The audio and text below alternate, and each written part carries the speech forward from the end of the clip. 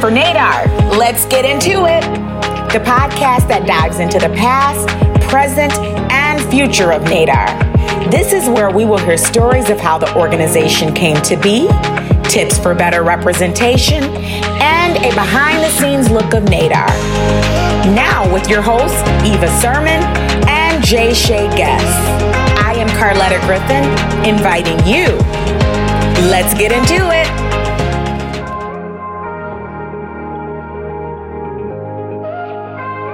Welcome to another edition of Nadar. Let's get into it. We have an exciting podcast for you today. Had a chance to sit down with today's guest when we were in Puerto Rico.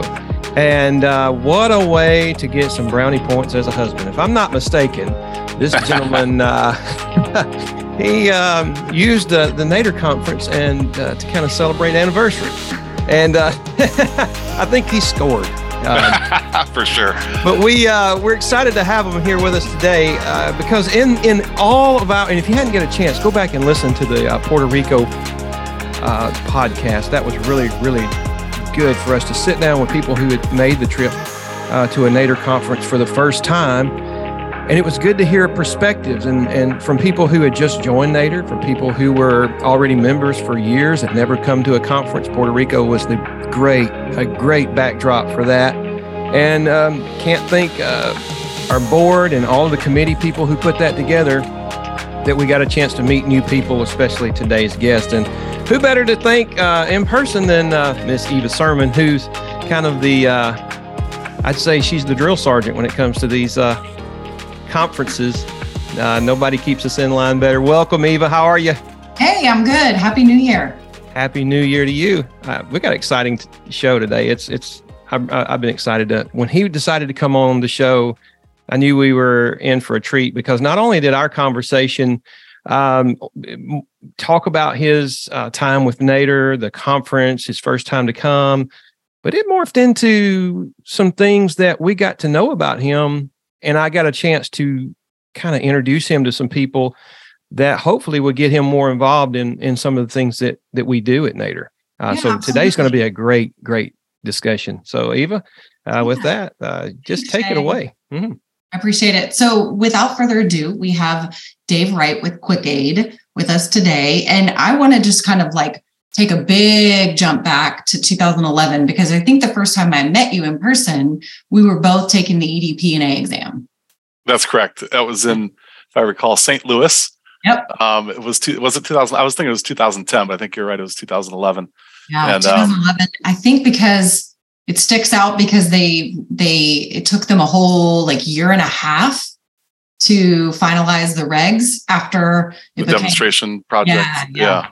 Yep. So 2011. So that's I've been at it for coming up on 13 years. It's been quite a ride. That was that was done out of necessity when I first bought QuickAid, kind of going back to 2009, I think was the year that I bought it. And it was really a very small business at the time. I think my predecessor, the founder of our company, had 40 clients at the time. Wow. So it was tiny, and she kind of did it part-time from her, spare bedroom of her condo here in Florida.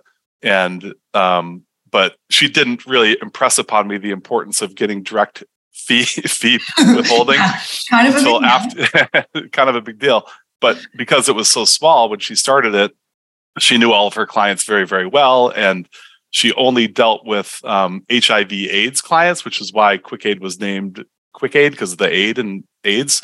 So that's a little fun fact. And she wanted it to be kind of a subtle recognition of that focus of her business. And anyway, so she knew her clients very, very well. And so when they got paid, they would pay her, and there was never any issue. They would go to lunch, and they were friends, and that sort of thing. So anyway, when I acquired the business from her, the assets of the business, essentially the cases, I didn't realize how important the fee withholding was. I didn't have those same relationships with her clients. And so when I called them and said, hey, by the way, we got your case approved and you owe us, I think at the time it was $5,300 or $4,900. I forget what it was. I think it was $5,300. If it was a maximum fee, that was a big deal for our company, because at the time we probably only had one hearing a month or something like that. Right. So I would call, you call them and they, all of a sudden their phone's out of service and that sort of thing. So I was like, I got to take this exam, to get this fee withholding done. And so that's when I flew to St. Louis and took the exam. And my brother, who's my business partner, he took the exam on the same day. I think he took it in Washington, either in DC or I think in Baltimore. And we didn't want to travel together because we wanted to make sure that, one of us passed the exam that day in case there's any logistical issues or operational issues or whatever. So, but yeah, that's kind of when we started was, way back in, I think of it as 2009 was when I kind of acquired the assets, but I didn't really get involved until after I got my EDPNA exam passed. And then I kind of became a full-time owner operator, if you will, from about 2011 onward. So it's been quite a run. Wow. Okay. So first of all, I have a question about, your previous employment before making this change. What were you doing and how did you get connected with this lady to be like, let me buy you out? Yep.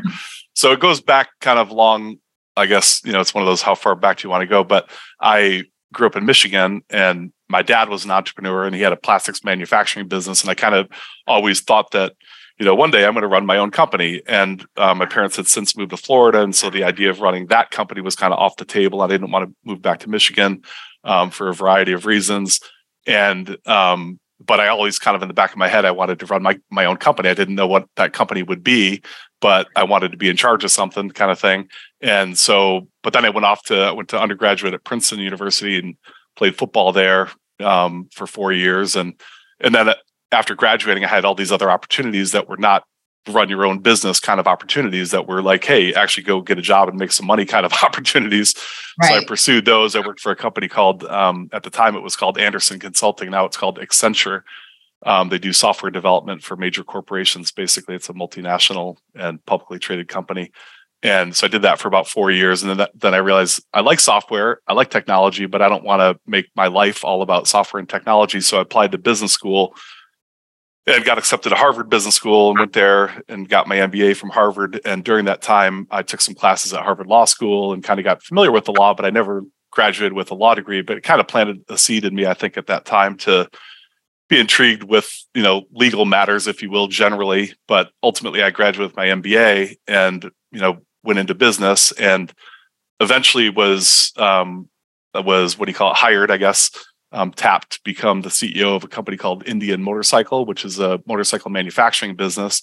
And so I kind of, in my mind, kind of somewhat achieved my goal where I was running a company, but I was not the owner of the company. I had an ownership interest in the company. And I ran that company for several years. And eventually they wanted me to move to Minneapolis. And we live in Florida. My whole family's in Florida. I moved to Florida to be near my family. And so I had that moment with my wife of like, okay, well, what's next? If you're not going to move to Minneapolis and continue to run Indian Motorcycle Company, then what are you going to do? And I said, to be honest with you, her name's Hannah, who you guys met. I said, Hannah, all I really want to do is go back to what I started out wanting to do before I went to Princeton and went to business school and all that kind of stuff. I want to just run a company, and I'd prefer it was a company that was local, so I didn't have to get on an airplane, which I had become very accustomed to.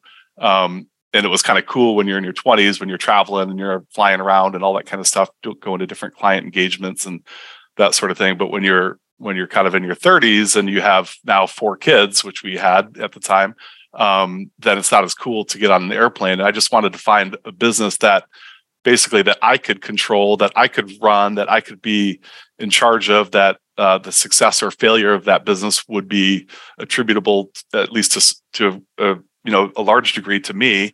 And I said to my wife, I don't really honestly care what industry it is. I just want it to be local, and I want it to be something that I can own and I can buy and own 100% of. And so that started like a process of essentially looking for a business to buy that satisfied that basic criteria. I said to her, I want to coach football. I want to coach soccer. I want to be involved. I don't want to be, therefore, the importance of it being a local business was kind of a primary criteria.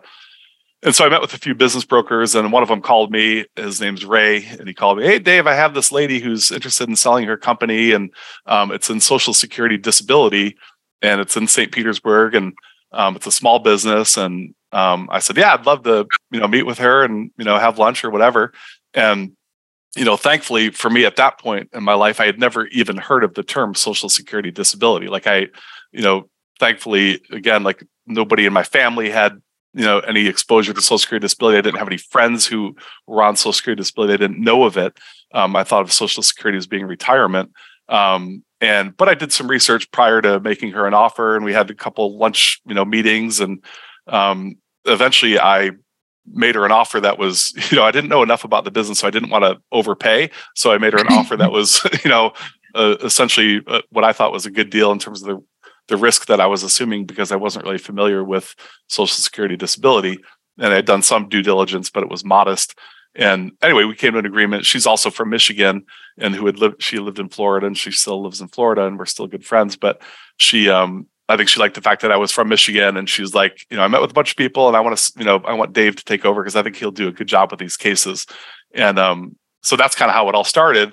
And it was funny because I met with her to quote unquote pick up all the assets of the business, and she lived in a condo, and I go to her condo, which I had not been to her condo before. I thought was going to be an office building or an office space. And it was like, classic Florida condo where you type in the number and the gate opens and you go in there. And she had been running the company out of her spare bedroom.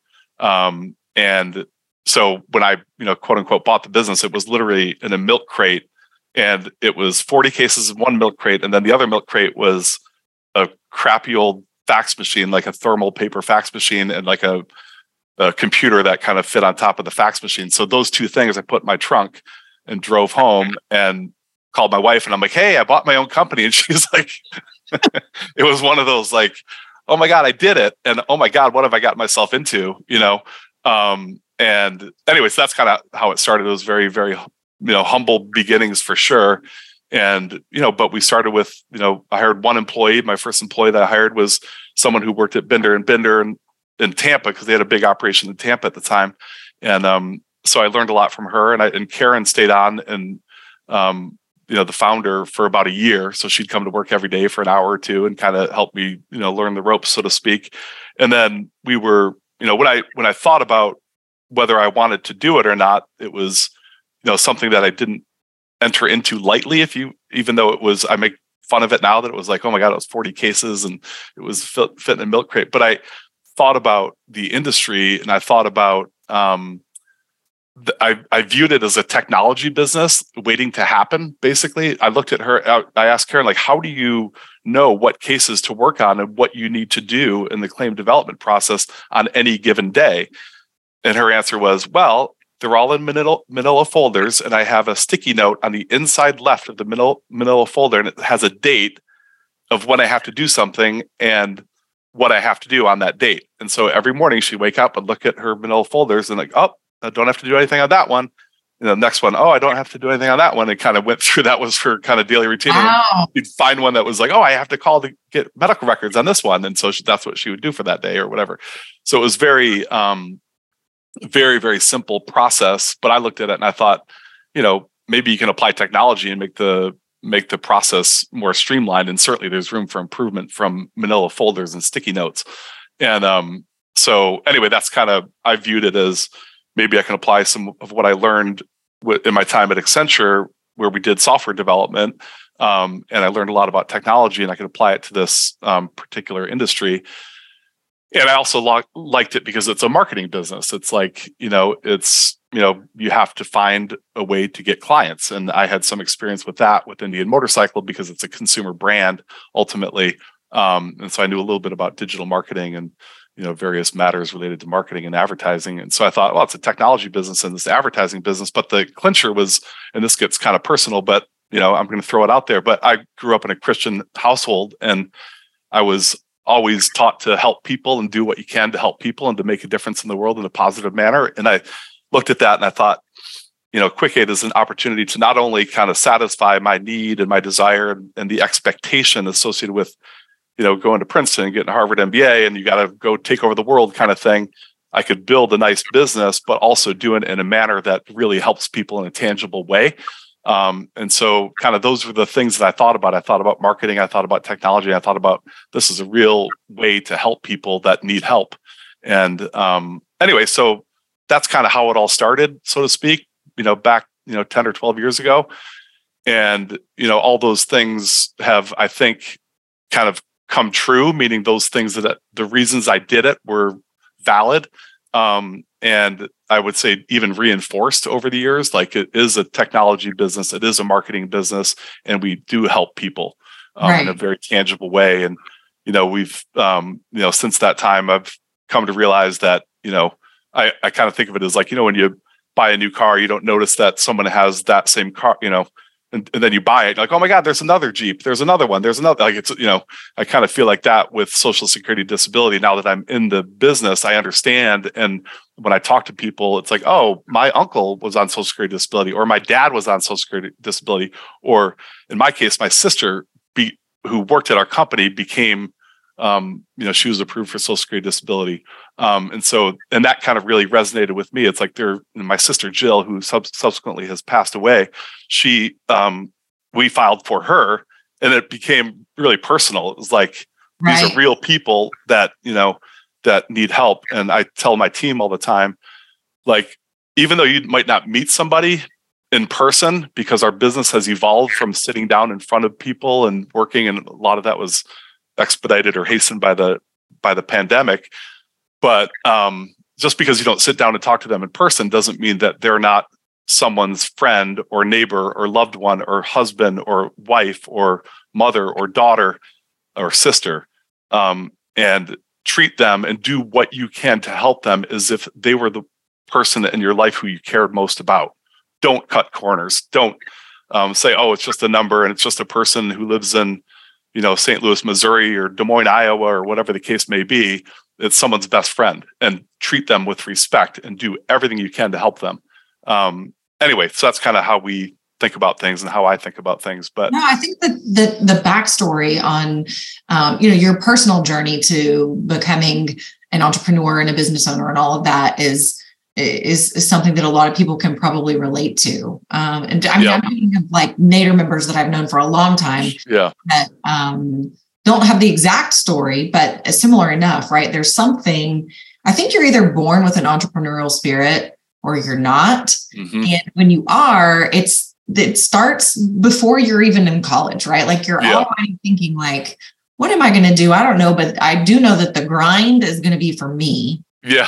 Yep. Eventually, that's the plan. Yep. I agree. For sure. So when you're to your point, when you're 22, you're fresh out of undergrad, and you get a great job, and you're like sending you all over the country. Yeah, I mean, you feel like, oh, this is cool, but like, I don't know, the ability to sustain that. I think for somebody who has that entrepreneurial spirit is hard, right? Yeah, it's funny. I always look back at the educational component of it. I'm like, do you really need to go to college? Do you really need to, to run a business? I think there are, skills and, whatever aptitude, or like you said, pre-existing conditions, if you will, that allow you to be either successful or not successful, or,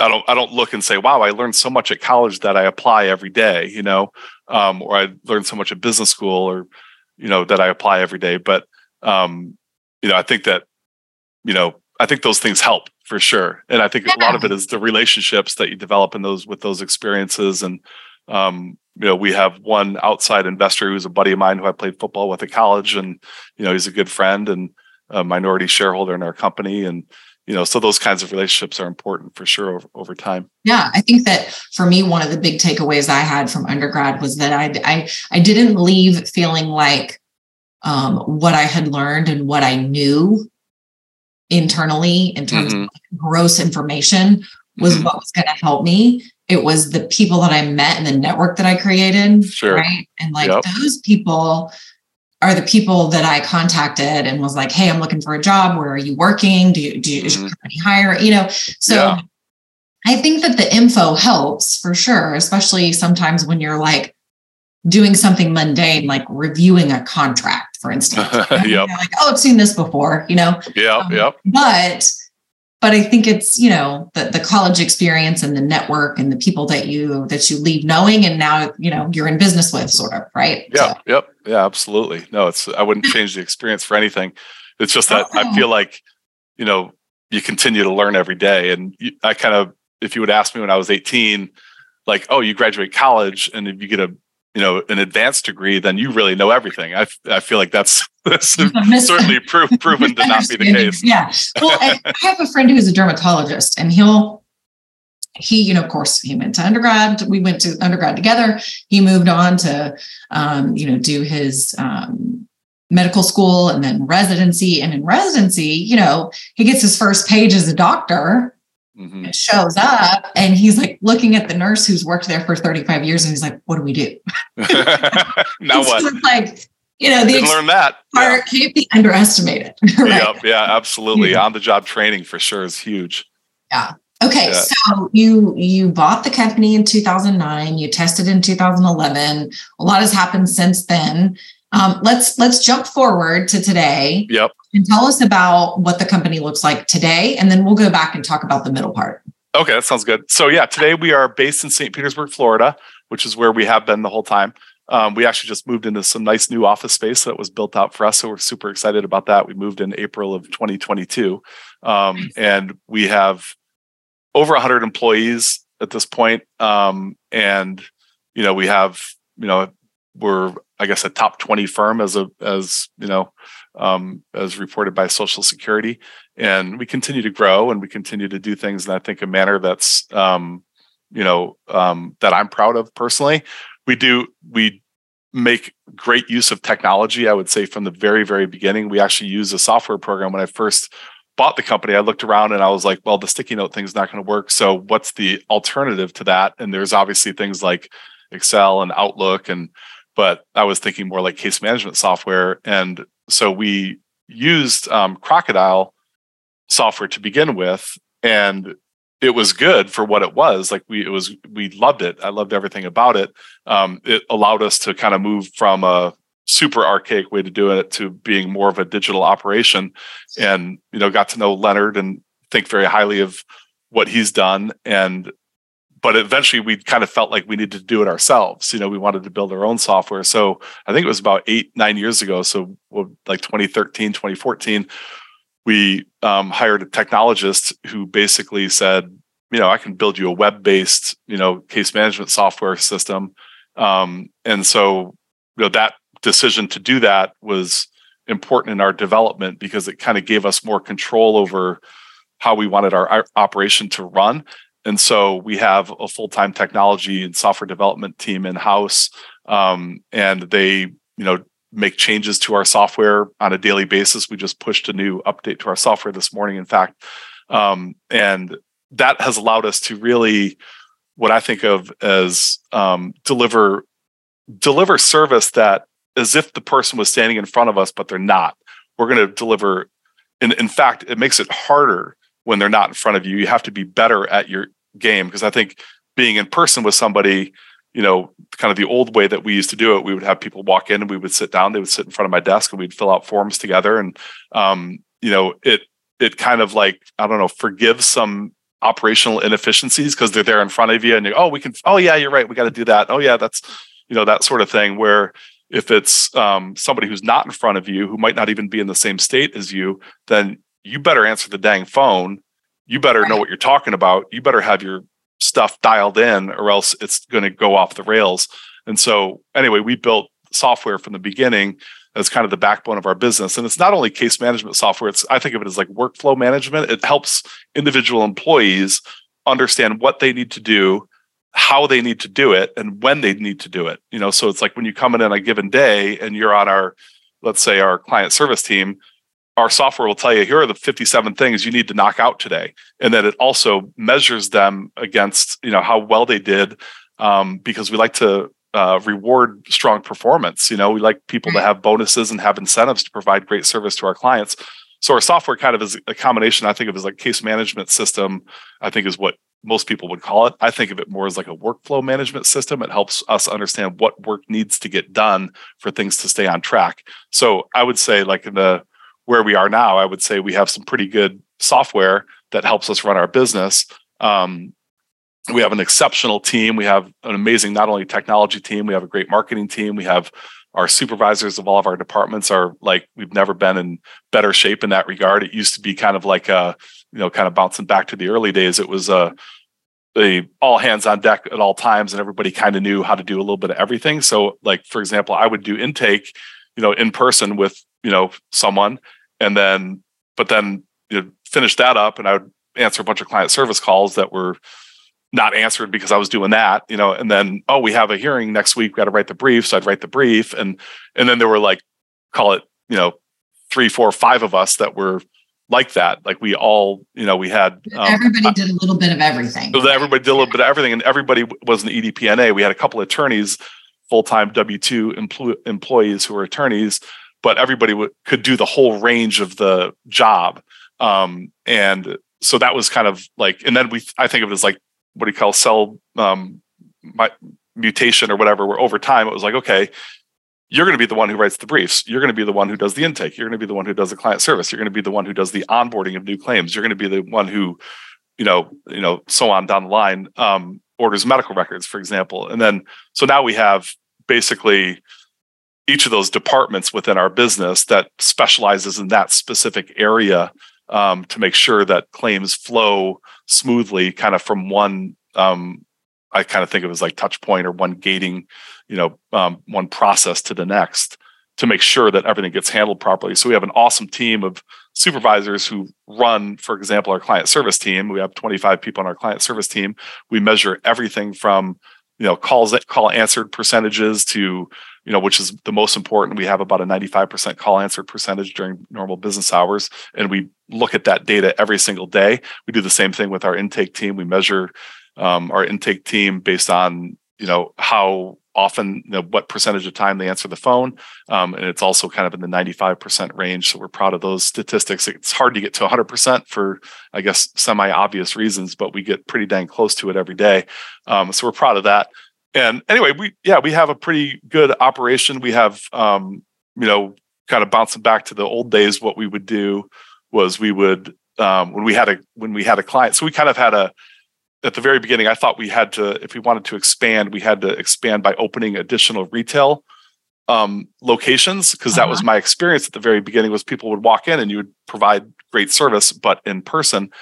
And so we opened an office to test that thesis. We opened an office in Clearwater, Florida. We opened an office in Tampa, Florida. We opened another office in St. Petersburg, Florida. So we had 4 offices, but kind of in conjunction with that, we were doing national advertising, and we kind of, we're trying to figure out trying to answer the question, like, can we provide great service to people who are not in one of our retail locations? Sure. And so after kind of call it a 3-year period of that kind of test, we came to the realization that, if you provide great service, you can provide great service to someone who's in Denver, Colorado. By the way, can't wait for the upcoming conference, and I had to say Denver at some point. So anyway, but no, so you could provide great service to somebody in Denver if you have your operation dialed in, and you can market to them, and you can provide great service to them. And so basically the experiment played out such that we realized the cost associated with having, retail operations was not, didn't compare favorably to the idea of advertising nationally and providing great service telephonically and via text and via email and those sorts of things. I think to your point, when you talk about this industry being a technology industry, right? Sort of. I think that's probably one of the reasons why, because in your situation, you sort of tested the theory and then realized in the middle of it, like, nope, that's not going to work.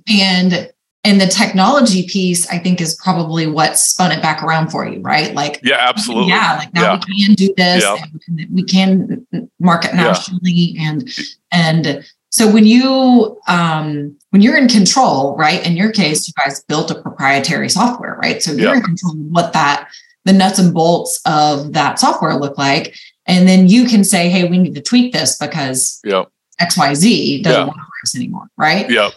Exactly. So interesting way to sort of like go about the operations piece, but it sounds like it's really panned out. Yeah, I would say it's gone well. I think I look back at my kind of 10-year business plan that I did, it wasn't a super detailed thing, but it was like, I look back and laugh and like, oh my God, we're not nowhere near where where I thought we would be. And there's been a lot of headwinds in the industry, I think, during that period of time. Obviously, the fee cap thing has been, a thorn in our side and a impediment to growth. System-wide win rates has obviously been another kind of headwind I think of.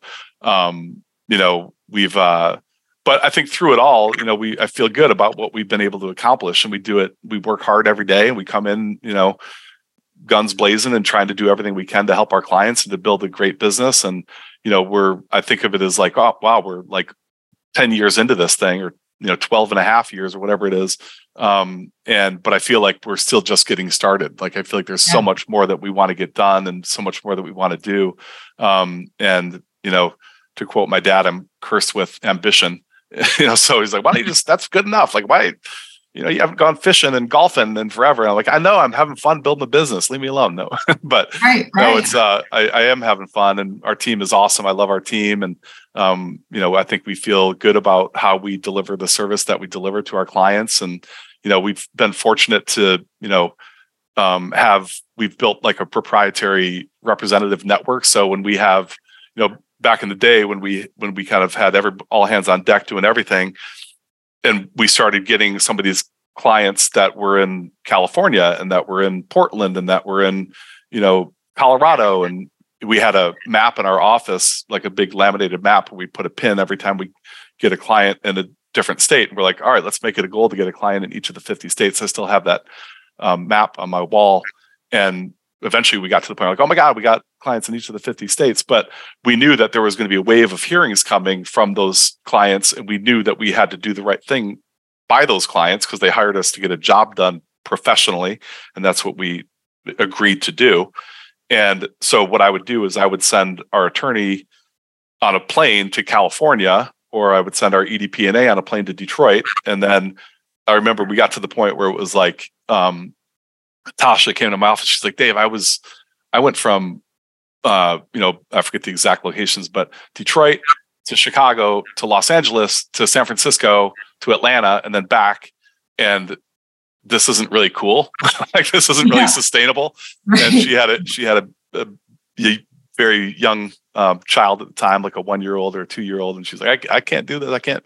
So we started thinking about ways to, how do we cover, do our job for our clients without having to put people on airplanes. Obviously that is very expensive to do as well. It's not like when we get paid, we get, hundreds of thousands of dollars, and airfare is de minimis. It's actually a meaningful cost that we had to incur. So we kind of looked at different options and opportunities for developing a rep network. And we kind of looked at what was out there, and we tried a couple different service providers, and, we're kind of, I guess, gluttons for punishment. And we were like, well, let's just do it ourselves. So we just built our rep network, and, my brother and I would on weekends go to my home office, and we would look people up like, okay, we have hearings coming up in Dallas. Let's look up the best disability representatives in Dallas. We would use the Nader directory and to find the people who we thought were the best. And so we slowly over time built that network, and it probably got up to about 250 attorneys and non-attorney reps, and many of whom are Nader members. And we've enjoyed that relationship, and we look forward to continuing that relationship and expanding it even. And then, then the pandemic kind of put a little bit of a, what do you call it? Like just, it just changed the whole nature of our industry, right? In terms of the in-person hearings versus, other modalities. And so we still have our rep network, but for example, we have someone in Hawaii who can cover hearings that are in Des Moines, Iowa, or in Portland, Maine, or, because it's telephonic or video. And so, one of the questions, is, what's going to happen in the future. We don't have a better crystal ball than anybody else, but I think we'll be prepared under any scenario to continue to provide great service to our clients. And it's been, I would say, super beneficial for us to have that direct relationship with those attorneys and non-attorney reps, where they can log into our software, they can see how we've developed the claim. There's kind of no middleman in between that relationship, which has been super beneficial for us because it allows us to evaluate attorneys and non-attorney reps, we look at their win rates. We look at their what we call their compliance rate. Like, do they call the client ahead of time? Do they provide a post-hearing report like they're required to contractually in a timely manner? And if they don't, then we're able to identify those weaknesses and essentially not assign additional work to them. And for the people who do a great job for us, then we continue to try to send work their way because they do a great job. And we're super proud of the people that we work with and the network that we've been able to develop. And it's a hugely important part of our business, is because ultimately that's where claims are won oftentimes. So we do all the claim development here centrally, and then the piece that is related to the hearing, we work with what we think is the best in the business to get the claim across the finish line, basically. So anyway. Yeah, I think that was probably a very smart strategy when you look at just the costs. I mean, just the bottom line, the whole operation, and Social Security's sort of half policy on reimbursing, and exactly, you have to jump through to even get $47. Yeah, exactly. We honestly, we gave up on it. It was just so administratively burdensome that it was literally not worth the pursuit of those funds. And we might revisit that at some point, but it was just like, you kidding me? Like, really? So we don't even do it. But okay, so we got the story about the beginnings, and then now we know where you are. So in the middle, obviously there were growing pains, I'm sure, and you pointed some of those out already. Just testing the theory of brick and mortar and trying to determine if that made sense. And so you alluded to the fact that happened for a period of about 3 years where you had these other storefronts. And then when did you decide that, like, no, we can't do this? Yeah, I think it was probably not as like an decision like, okay, we're officially not doing that anymore. I think it was more of a, because there's obviously leases involved and there's employees involved. And so like our office in Clearwater, I think like we signed a 3-year lease, and the 3-year lease was up, and it was kind of like, well, do we want to do it anymore? And we're like, no, let's not. And, obviously, managing multiple sites and multiple employees, and it was just complicated from an operational perspective, because we'd only have 1 or 2 people working at those satellite offices. And if you have one and they call in sick, then it's like, do I go down there and turn the sign over to say closed for the day, or what, all those kind of those things. It just became abundantly clear that the pain factor associated with that service model for us, was too great relative to the alternative. So I think we kind of over time phased it out basically and didn't renew leases. And it was helpful because when we got those employees who were kind of out in those offices and brought them back to our headquarters office, and they were great employees. And it felt more like I don't know, for lack of better terms, like the esprit de corps was there when everybody was in the same office. And also it just allowed people to be more efficient, to be doing things throughout the day. Whereas if you're at our Clearwater office and they would still be doing things, but it was, you're essentially waiting for clients to come in to the office. And if that didn't happen, like they'd send me a daily report, like, oh, I got 1 new client today. Oh, that's great. Or I got another 6 hours. Yeah, exactly. And who knows, but anyway, so I think it was a lot better for us from we're all on the same page. We kind of, the vision, if you will, of how we're going to move forward was kind of crystallized in our mind and in my mind and our team's mind, that we want to go bring our, take our business nationally and not do retail operations. And I think everybody who was, familiar with that decision knew that it was the right decision for us. And they knew that our technology would be able to support it and our team would be able to support it. And we could deliver, I think, better service to someone who's not there. And obviously all of our clients, not all of them, but a lot of our clients have difficulties, with ambulation and transportation. And so even when there were people who were like, let's say a mile away from our office, they would want our service to be delivered to them telephonically anyway, or via mail or via email, because like, I don't have a car, or, I can't walk, or those are real limitations that I hadn't really fully thought through when I was kind of evaluating that. When I was trying to answer the question, could we provide great service to anyone, no matter where they are geographically, I didn't really think about those real life factors at the very beginning. And then I came to the conclusion that, like, in half of the cases, at least, they want you to be accessible without them coming to your office. And anyway, so we're kind of, I would say, kind of in a way got lucky in that regard, that, the business model lent itself, people liked it. Like they responded well to it. Kind of was a natural progression into that after thinking of those factors. I mean, and really from the very beginning, I started in this industry basically at the same time as you. Yep. It was pretty obvious that if you could get a hold of a client and they had at least one alternative phone number, right? Mm-hmm. That was like way better than trying to be like, can you meet me here on this? Exactly. It's just like, okay, he didn't answer. I'm going to call Uncle Sam, Uncle Sam. Oh yeah, he's here, Yeah. I can see how that would be a quick decision to be like.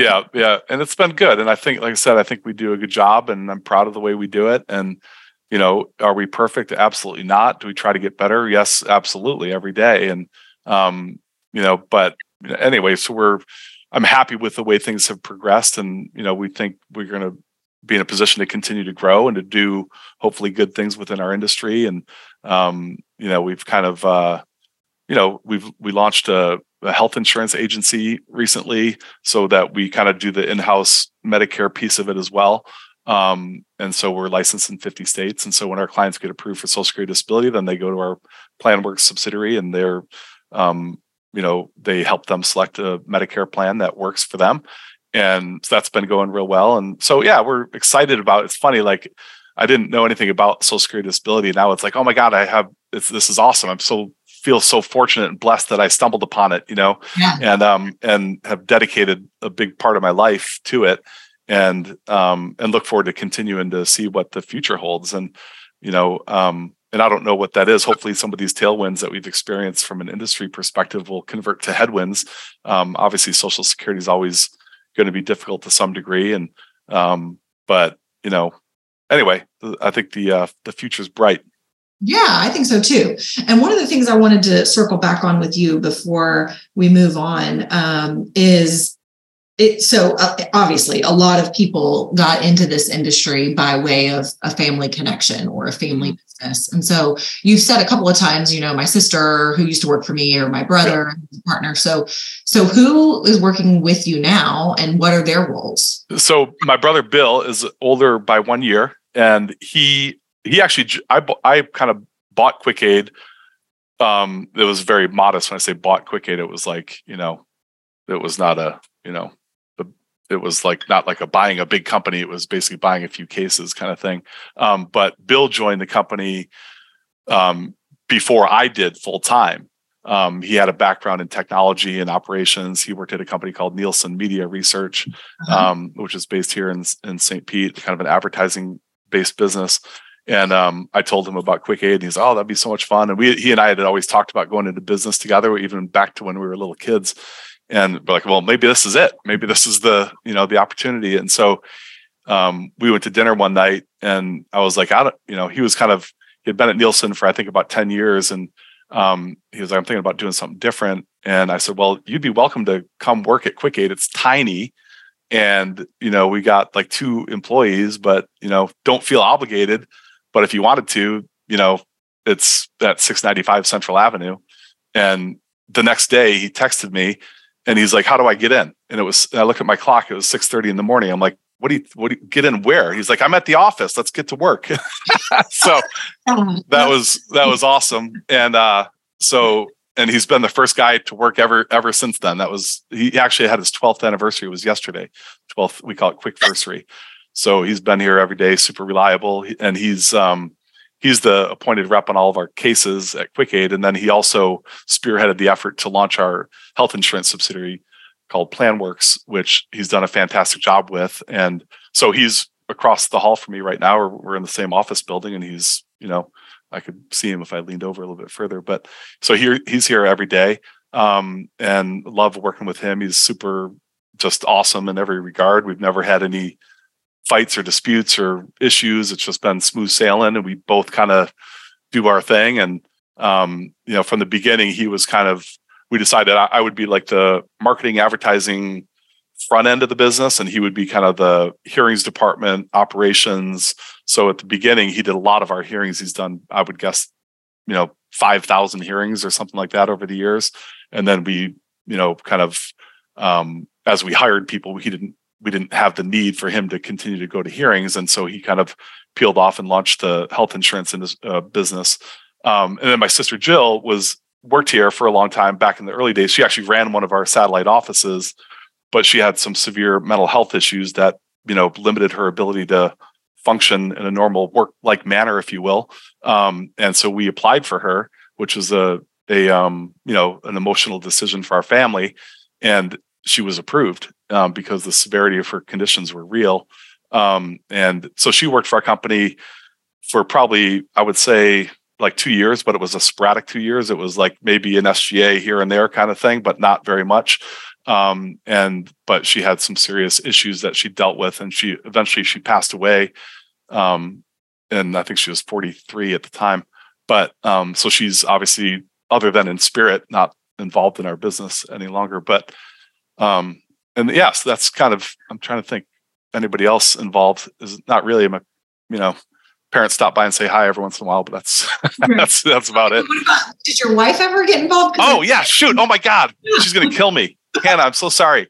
So yeah, family. I just think of So you just undone all of the. I just undid it. So that's the part we're gonna have to take out. No, we got to go to Puerto Rico all over again. Yeah, exactly. I'm gonna owe her another trip to Puerto Rico.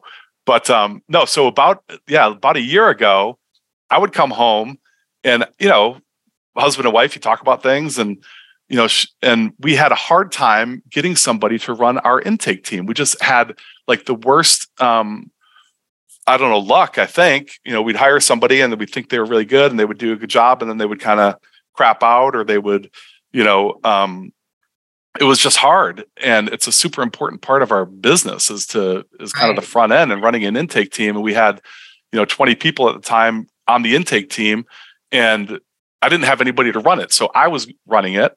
Like I was back in the, running intake, but I would come home at night and I would kind of complain to Hannah, like, I can't believe, we had this guy, Cisco left. I can't believe he left. And so she was basically had kind of a hold my beer moment. It was like, I could definitely run the intake team. And I said, I know that you could run it, and I would never ask you to do it. But if you want to do it, then I would be 100% on board with that. And so she came in, she's like, well, before I run anything, I got to actually learn what it is you guys do. Learn what that means. Yeah, exactly. And way back in the day, she had helped with like she would go around town and she would do presentations to doctors and hospitals and the AIDS Service Association of Pinellas. And she had kind of her canned presentation that she would do to kind of, try to get clients, essentially kind of business development, what we call field marketing. So she knew what we did. But she, with 4 kids, she was, it was time for her. She's like, I feel like the timing is good. Our kids are a little bit older and I'd like to get involved. And so that was I think it was June of 21 that she said, I want to start on the intake team and be an intake specialist. That's what we call it. So she did that for about 3 months and she killed it. And she liked it. And I was like, wow, she actually likes it. This is cool. And then we eventually, promoted her to become the head of the intake team. And she does an absolutely fantastic job. It's just nice to know that there's, in any area of our business where there's someone who's super reliable and super nice and super professional, and people, and she certainly checks all those boxes. She does a great job and she's all in, and she's enjoying it. And I said, if there's ever a point in time where you don't like it, or if we ever, I think it's actually made our relationship better. I thought, I don't go into those things lightly either. I knew it was kind of a big decision for her and for us and for our company. And, but anyway, large, 100% attributable to her. She's doing a fantastic job and everything works out well. And we come home and there's still times where, I'll come home at whatever, 7:00, and she wants to talk about work, and I'll just give her the no. We can't talk about. I had a shitty day or whatever.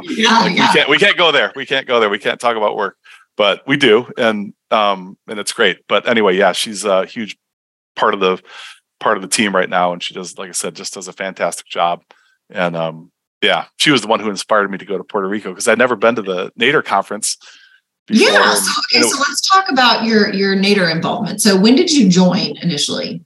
I joined NADER, I think initially probably, to be honest with you, it was kind of, I think it was off and on. Like I probably joined in 2011 when I took the exam because I wanted to use the study materials to prepare for the exam. And I think if memory serves correctly, I think you had to be a member to do that. So I think it was a member then, but I think over the years, we've always had someone be a member. So like, for example, we would have one of our attorneys would be the member, and I think right now we might have 3 or 4 members of NADER that are, that work at our company, including myself. But so over the years, I would, we always had a NADER, kind of a membership within our company, and usually probably 2 or 3, I would guess on average or the range. And I would send people to the conferences because I felt like I was too busy and too, basically busy fool running around doing stuff, and I couldn't peel away for 2 or 3 days. And then Hannah talked me into it last year because it was her birthday. It was March 26th, and I think it was the subsequent weekend or something like that. So we kind of said, in Tampa, St. Petersburg to San Juan is a pretty easy flight. And she said, let's go down to the NADER conference. And I'm so glad I did, that we went, and she encouraged me to do it. And because I met so many people, and it was great to see you, Eva, and Shay, to meet you. And I had previously thought of it as like a place where you go to get CLEs and to learn about how to fill in the blank, cross a VE or write a brief, or, and so I kind of would basically send people who I thought would benefit more directly from that type of knowledge. And now in hindsight, I look at it, I'm like, basically, Dave, it's not about that. It's about meeting people and getting to know people and learning about how other people do things, and bringing those lessons back. And, I came back from Puerto Rico totally invigorated and excited about, all the people that I had met, and looking forward to Denver. And so anyway, I regretted not going to all of them. I should have been going to them all along, and I didn't because I just didn't. No, I think that the perspective that you just shared is huge, because I feel like a lot of people new to this industry are probably thinking like, oh, I'll use them to like check my CE boxes, to your point, but really and truly, like the value, I think, of anything that we put on, conference, networking, whatever, webinar, it really is not just the content. I mean, it is sort of the content, but really it's the connection and just the conversation in the hallway, pays for the whole entire trip sometimes. Somebody gives you a nugget and you're like, implement that on Monday, Yep, for sure. What the good stuff is. Yeah, absolutely. And to meet people like Art Kaufman and the kind of the OGs of the industry, and, all that they've done and paved the way for us to make a living, and, to participate in this industry in a manner that is, you can, I think, make a living. It hasn't been super easy and certainly challenging, but they paved the way for us to have that opportunity. So I'm appreciative of everyone who's kind of come before us, basically. Yeah.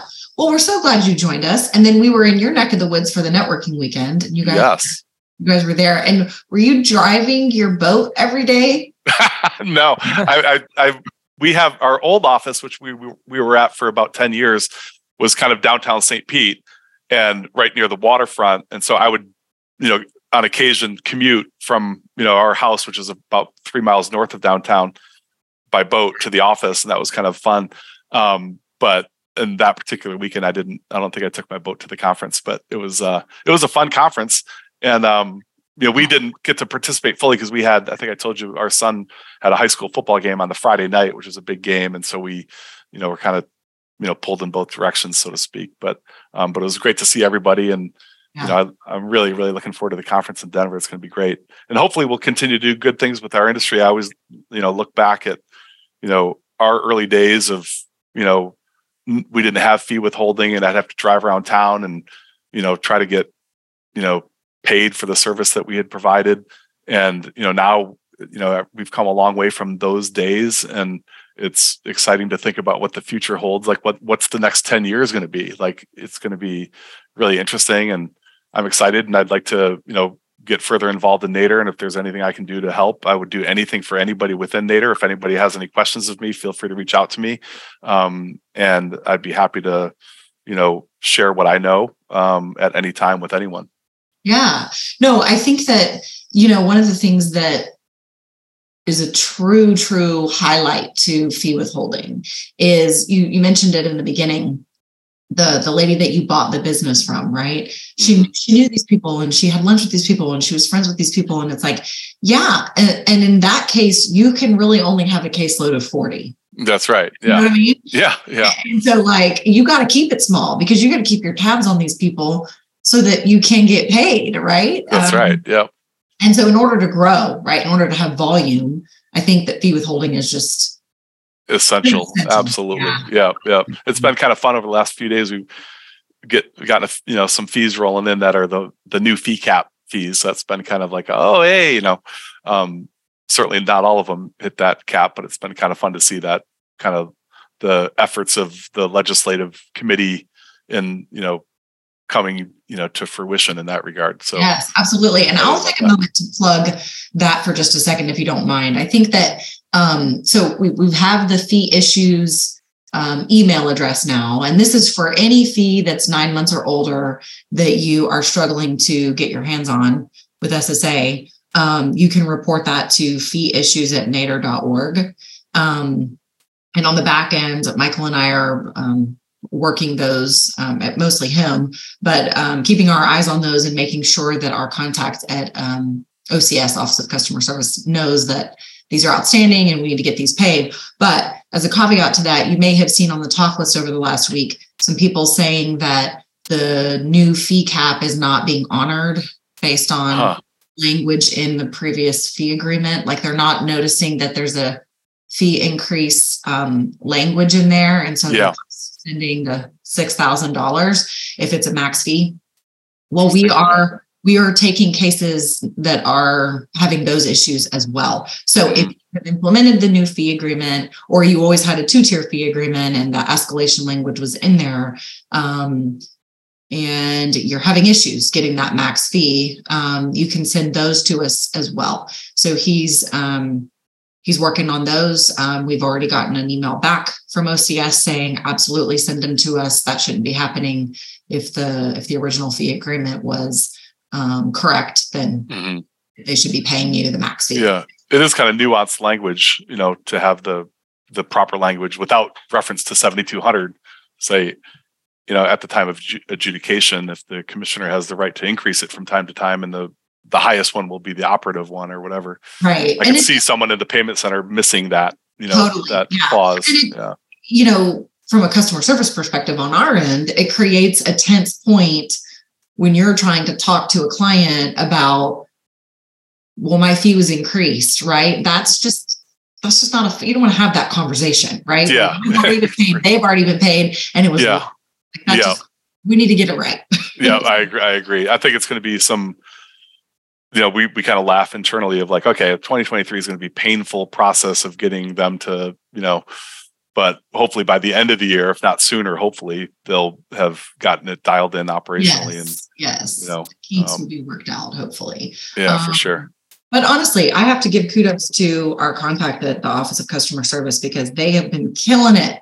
Awesome. Absolutely killing it in helping us. And obviously that's their job, right? We are their customers, so they should be. But for years and years, you work in this industry and you feel like you're kind of like banging your head against a brick wall a little bit sometimes in dealing with SSA. I mean, especially at the local level, where it just seems like these top-down memos don't get sent, or they aren't being read or something, right? Yeah. So anyway, to have a relationship with OCS and things be really happening and in a very impactful way for our members, that feels good. Yep, for sure. Anyway, well, thank you so much for joining us, Dave. No problem. Yeah. Thanks for having me. I appreciate it very much. Shay, do you have any closing remarks? Oh, yeah. You know I do. Well, just to echo Eva, I really appreciate you coming on board with us today, and really appreciate you spending time with me when we were in Puerto Rico and getting to visit a little bit. You made a statement a few minutes ago. You said you felt like all the years that you didn't get to go to the NADER conference that you sort of missed out. Yep. Well, I would kind of reciprocate that. I believe after having sitting here listening to you for the last hour, I believe we missed out. Because I believe you have a lot to offer this organization, and was so glad to facilitate introducing you to several people there in Puerto Rico, and hope you made some good connections there, and look forward to seeing you on some committees, and I think your dream committee was the legislative part of what we do with NADER. Yep. And I hope one of these days we get to see you give one of those legislative reports, because I think you'd be good for as far as communicating with the people on the other side of what we do. We need more. We have some great effective communicators now, but having more people in the arsenal just makes that even better. And so glad to see that you're in with us and doing more, and I hope to see you do more. Yeah, I look forward to it. Really do. I did want to ask you a question too. Do you feel like that your ability to enhance better technology for your clients is moving a lot faster than the agency is allowing you to? Yeah. Oh yeah. Yep. It's the bane of our existence. Yeah. We always, like, not a day goes by without somebody, cracking a joke about, oh my God, they're still mailing this, or they're still doing it this way, or wet signatures. You got to be kidding me. It's 2023 and we're still talking about wet signatures. Just absurd. But anyway, so yeah, we feel like, we want to be 100% digital operation, and that's what we are, but we still have to, have one foot back in the prior, century or whatever, because our counterparty is, that's how they roll currently. I think they've made some great strides, to give them a little bit of, credit with the ERE. And, we think it would be huge to have earlier access to ERE. Like, why not, when we submit our rep paperwork, you can get somebody's, SSA file. It would save a ton of time calling DDS and trying to figure out whether they're T1 or T2 or T16 or concurrent, or, what medical records DDS was able to get. You could log in and look at it, as opposed to, calling and sending faxes and hoping and praying that somebody answers the phone. But yeah, I would say our technology, we jokingly say, like, we should just run the whole dang thing. We should just run the SSA technology system, because I have great confidence in our technology team and what we've been able to develop. And we look at these things like, it's probably more complicated, at a massive scale than we might fully appreciate.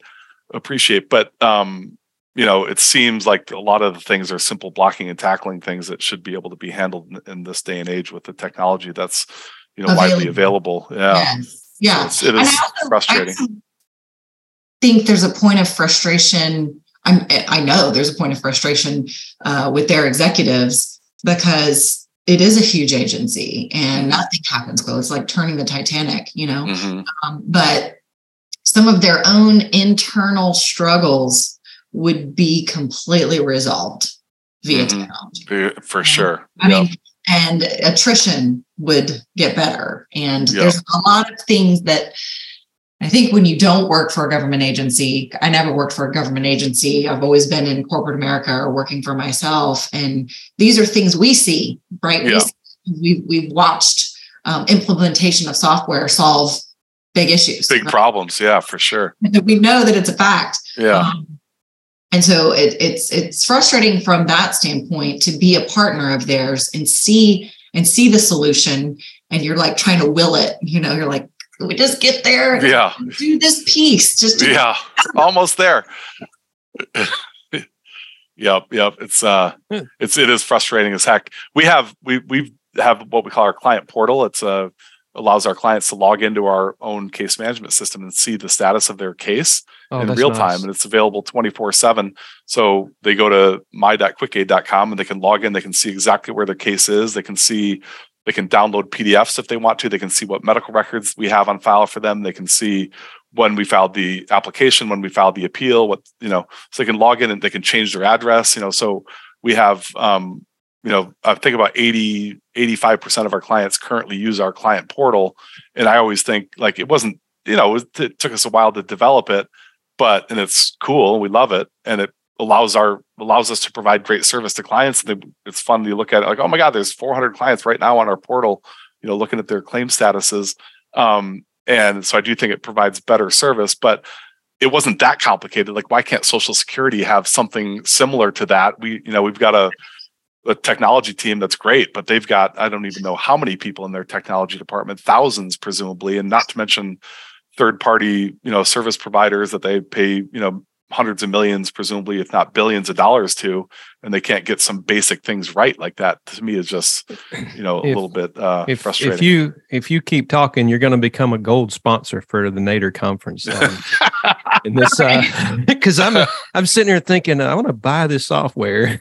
Yeah, no, it's we've thought about that. To be honest with you, I just think like it's a because we've built it from the ground up to be Social Security disability. It's not like legal case management that happens to have a module that, has the dent in it or the AOD in it. We have all of it in it. Well, I'm thinking it's just an addition to some of the great products we already have. I mean, it doesn't sound like a competition thing at all. It just sounds like a new way of having another piece of machinery in your house. And there's copiers, there's scanners, and there's copier scanners, and then computers and servers, and you're just one more piece of the puzzle. Sounds one like more piece of the puzzle. Yeah, for sure. And like I said, we've thought about it. We just kind of feel like software business is I'm good at that, by the way. that's good. I like that. Good news.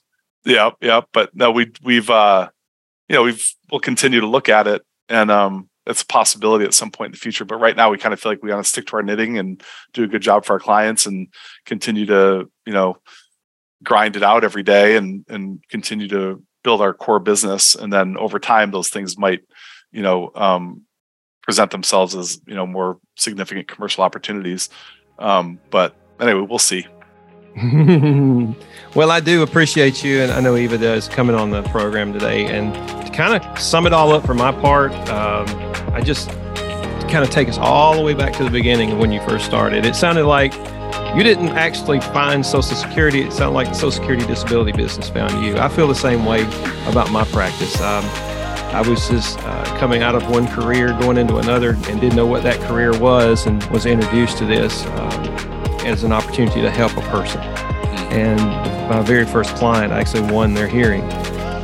So after that, it was like, well, if I can help that person, I can help me more. And so it's definitely a calling to some degree, and if you don't see it as that, you burn out really, really quick. Yep, I agree. So thankful for the Nader for being a part of my growth and getting a chance to meet you. If it hadn't been for Nader, we wouldn't have had that conversation in Puerto Rico. Sure. And appreciate you coming on the show today. Thank you. Yeah, absolutely. Thanks for having me. I enjoyed it, and look forward to seeing everybody soon. Denver. Got to book my flights. All right. Talk to you soon, guys. All right. Thank you, guys. Appreciate it. Have a great day. Take care.